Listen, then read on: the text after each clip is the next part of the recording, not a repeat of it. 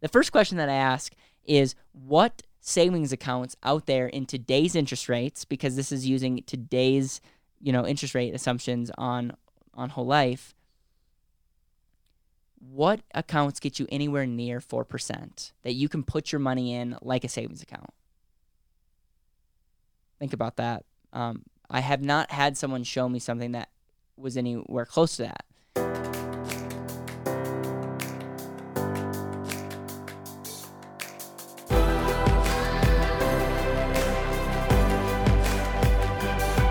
This is Better Wealth with Caleb Williams.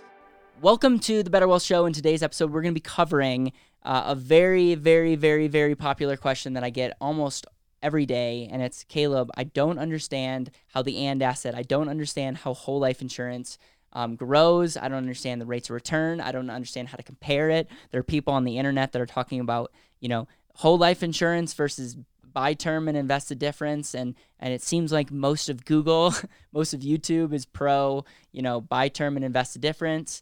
And I don't understand why you're such a huge proponent of life insurance. Now, full disclosure, Better Wealth, we do more than just whole life insurance. We have a whole program that just helps seeing if you're in balance or not financially, cash flow wise. Like, it has nothing to do with products. We're very passionate about helping you get your money thing figured out so that you can live a more intentional life.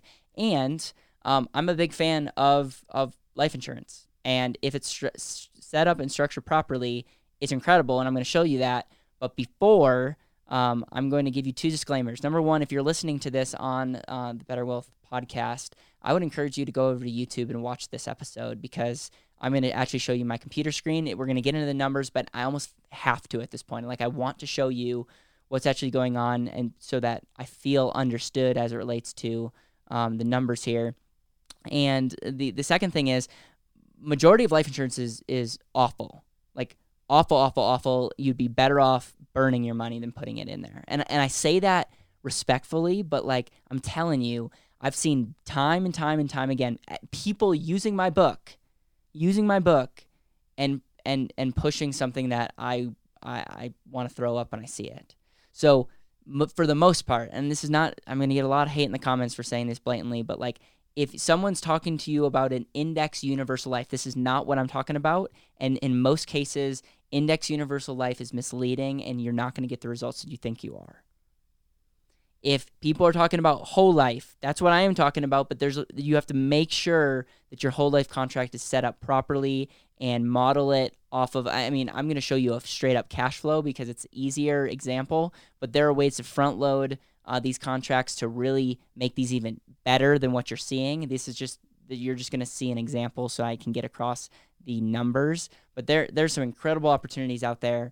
And so just make sure you have that. If someone's talking to you about variable universal life, just be very, very careful. This is not a pitch to use someone like us, but just make sure whoever you're working with knows this stuff well and is like doing it themselves. Because when it comes to a niche strategy like this, for more times out of not, I see people messing it up, and as a result, they're not better off. Quote me, they're not better off for having gone with life insurance in that scenario. So that's my disclaimer.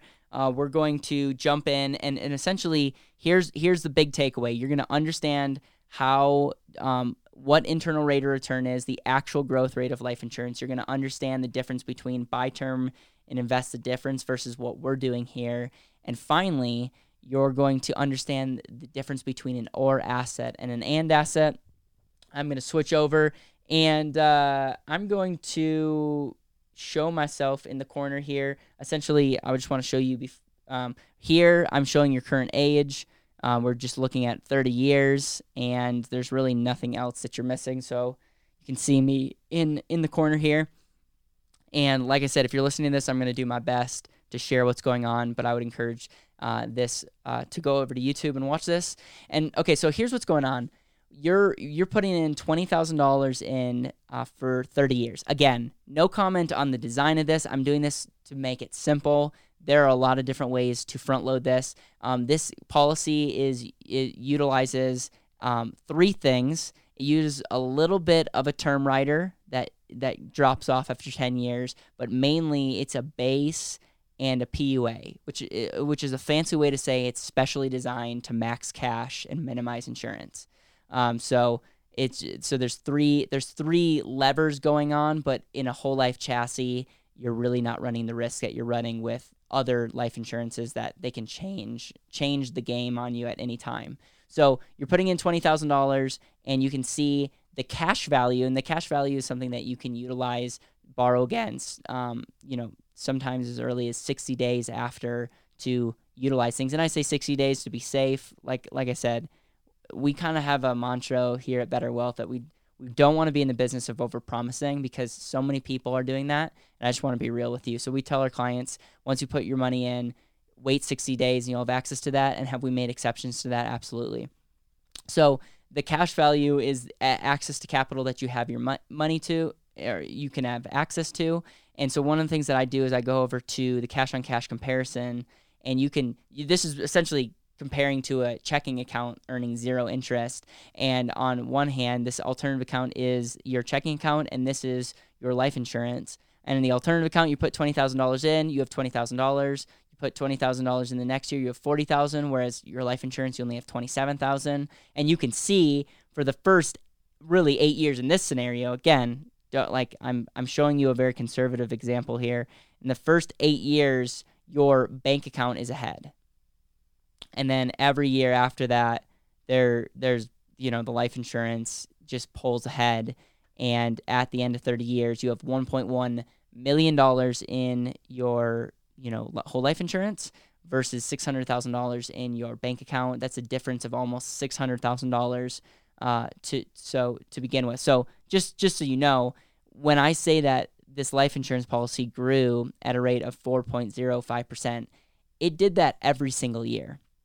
A common mistake that people make is they look at the internal rate of return, and they might see on an illustration that it's 4.05%, and they might assume, oh, it's finally earning 4%. It took 8 years to even break even, and now it's finally earning money. Well, no, that's including every single year early on as well. So if I copy this, I'm copying the 4%, I'm putting it up into the alternative account. So saying a savings account, let's say a savings account earned this kind of rate of return, and let me get this in, paste, and you'll see your savings account, it should be identical at the end of 30 years. Yes, it is $1,177,608. So that just proves the point that 4% every single year in a savings account, like it would give you the exact same balance. So the first question that I ask is, what savings accounts out there in today's interest rates, because this is using today's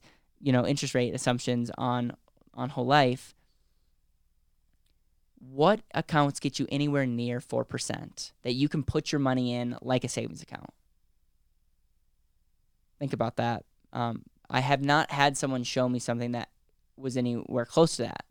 Now, what's interesting is if we go back and we say, okay, so this is an actual 4% for 30 years. Now, so the disadvantage of this policy, because we didn't front load anything, is you don't have dollar for dollar access to your money. Essentially, if you needed all $20,000, this is not a good strategy to do this in. Like, this is for the first couple of years, you're making a trade-off between you have to give up a little bit of liquidity for the long-term effect of your money being growing. But like my book, you can utilize that capital and your money continues to grow. The other thing that people will say is, okay, the fees are big into whole life. Well, number one, you can actually see the actual growth rate. But number two, you have a permanent death benefit that's also growing. The reason why this is also growing is it starts at 1.7 million, and at the end of 30 years, it's over 2.4. And the reason that is it has to continue to make this thing tax-free.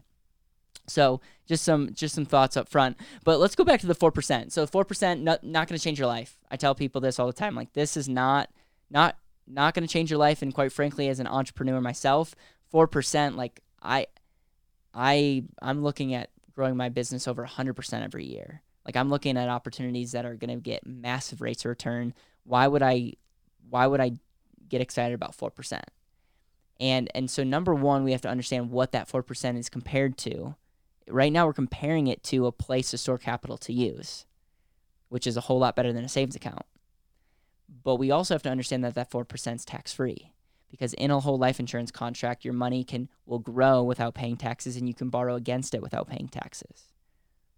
And you get to pass on your money income tax-free to the next generation with the death benefit. So the fact that this 4% is tax-free, we have to include that. And so when I ask people, because we're comparing this to a savings account, if I ask people like, what kind of tax rate do you want me to use? I've had many videos, by the way, that look at taxes going way up.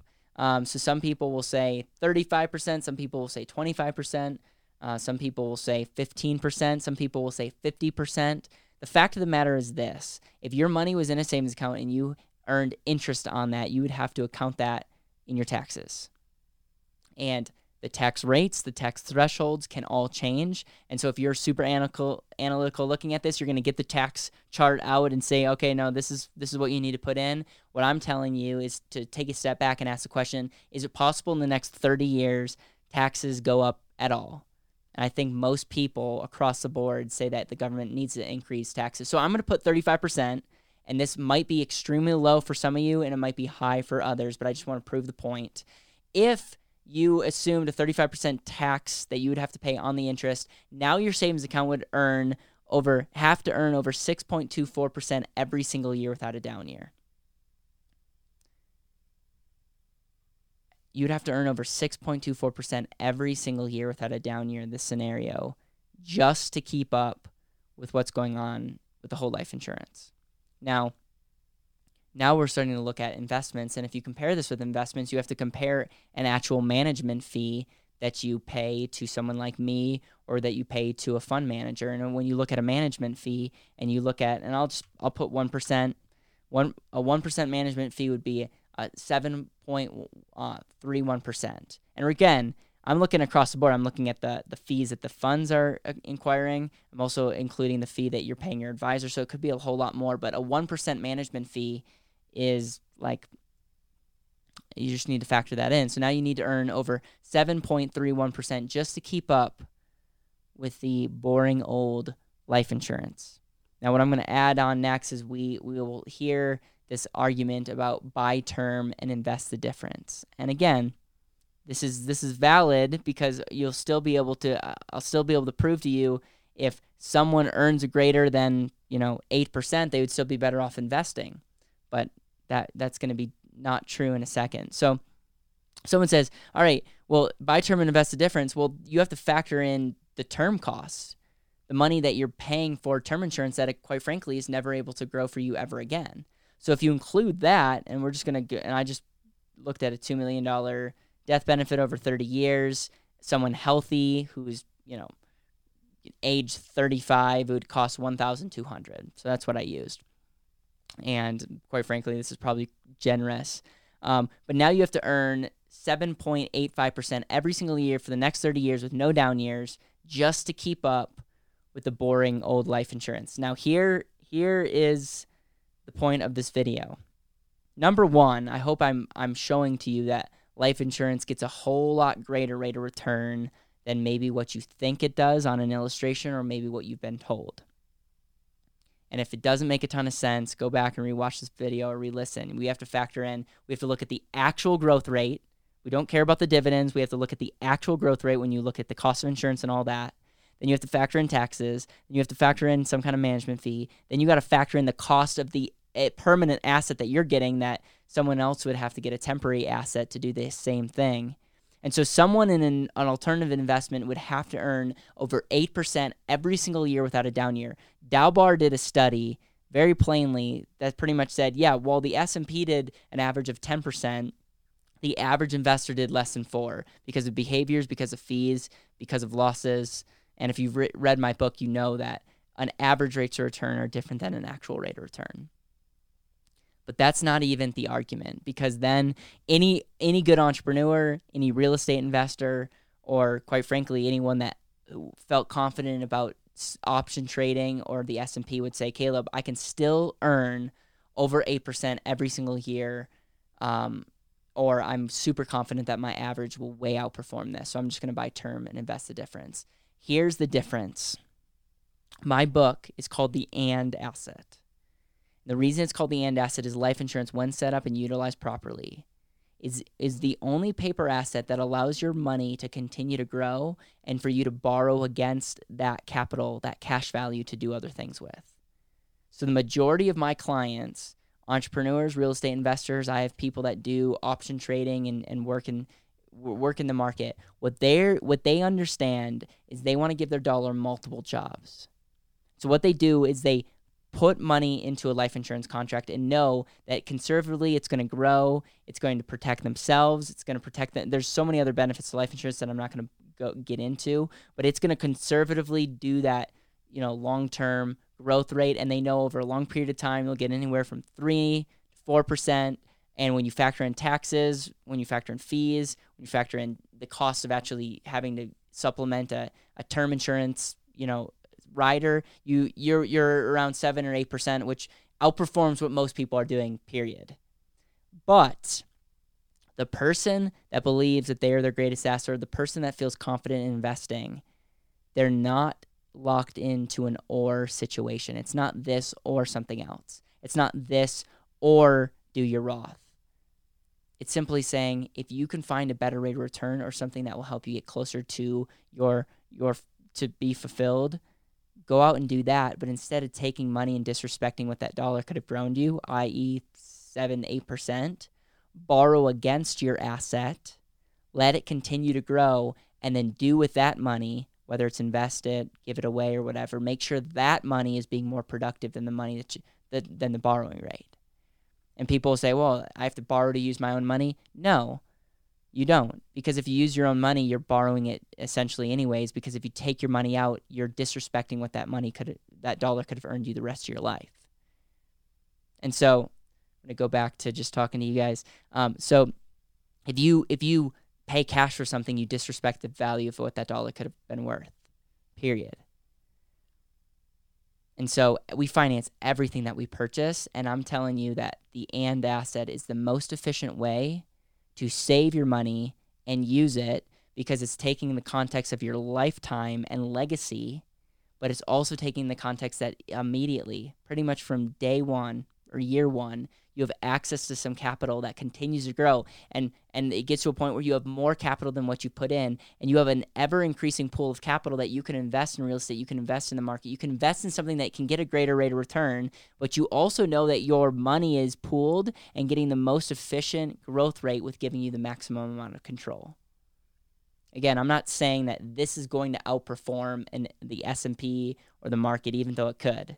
I'm saying that understanding the and component and understanding the attractiveness of tax-free with after fees, with control, with the permanent death benefit, that there's so many benefits here that's where we see a lot of entrepreneurs, investors park a lot of money.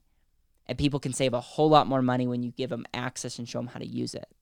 So here at Better Wealth, we are teaching people how to do this every day, showing people how to save a lot more money, because if you go to betterwealth.com and check out your model, which if you're watching this on YouTube, you can check out the links below, and it will show you our financial model, and you can see for yourself how much money you need to be saving, and that can be overwhelming unless you're given a way to be able to save more money. So I don't even know how long this video or / audio is, but this is something that's been requested.